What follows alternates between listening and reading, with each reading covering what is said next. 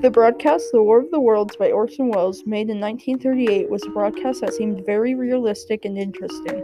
The War of the Worlds starts off with an explosion on Mars, which is the Martians taking off towards Earth. The Martians land in a field in New Jersey while Phillips was interviewing with Professor Pearson. The Martians appeared to the crowd and killed almost everyone in the field with what they call a heat ray. Then they reveal giant armored suits that have heat rays and poisonous smoke as weapons, and kill men from the state militia. They destroy power stations, radio lines, and cities, while almost killing everyone. In the end, we see the point of view from Professor Pearson and how life was changed after the Martians died from germs. My favorite scene was at the end when Professor Pearson told his point of view when the Martians died. I found that the Martians getting killed by germs was disappointing.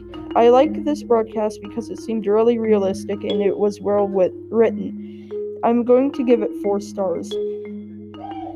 I think that it is easy to make fake news out of this broadcast because the broadcast itself was super realistic. It involved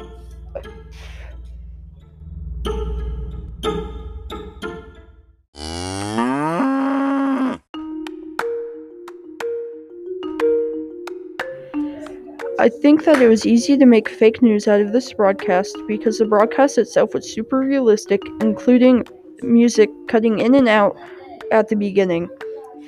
Also, when people see a headline that Martians invaded Earth, that will get people to buy the newspaper. Finally, World War II was on the horizon, so people were scared of war. So when they see anything with war in the name, they will want to see what's going on.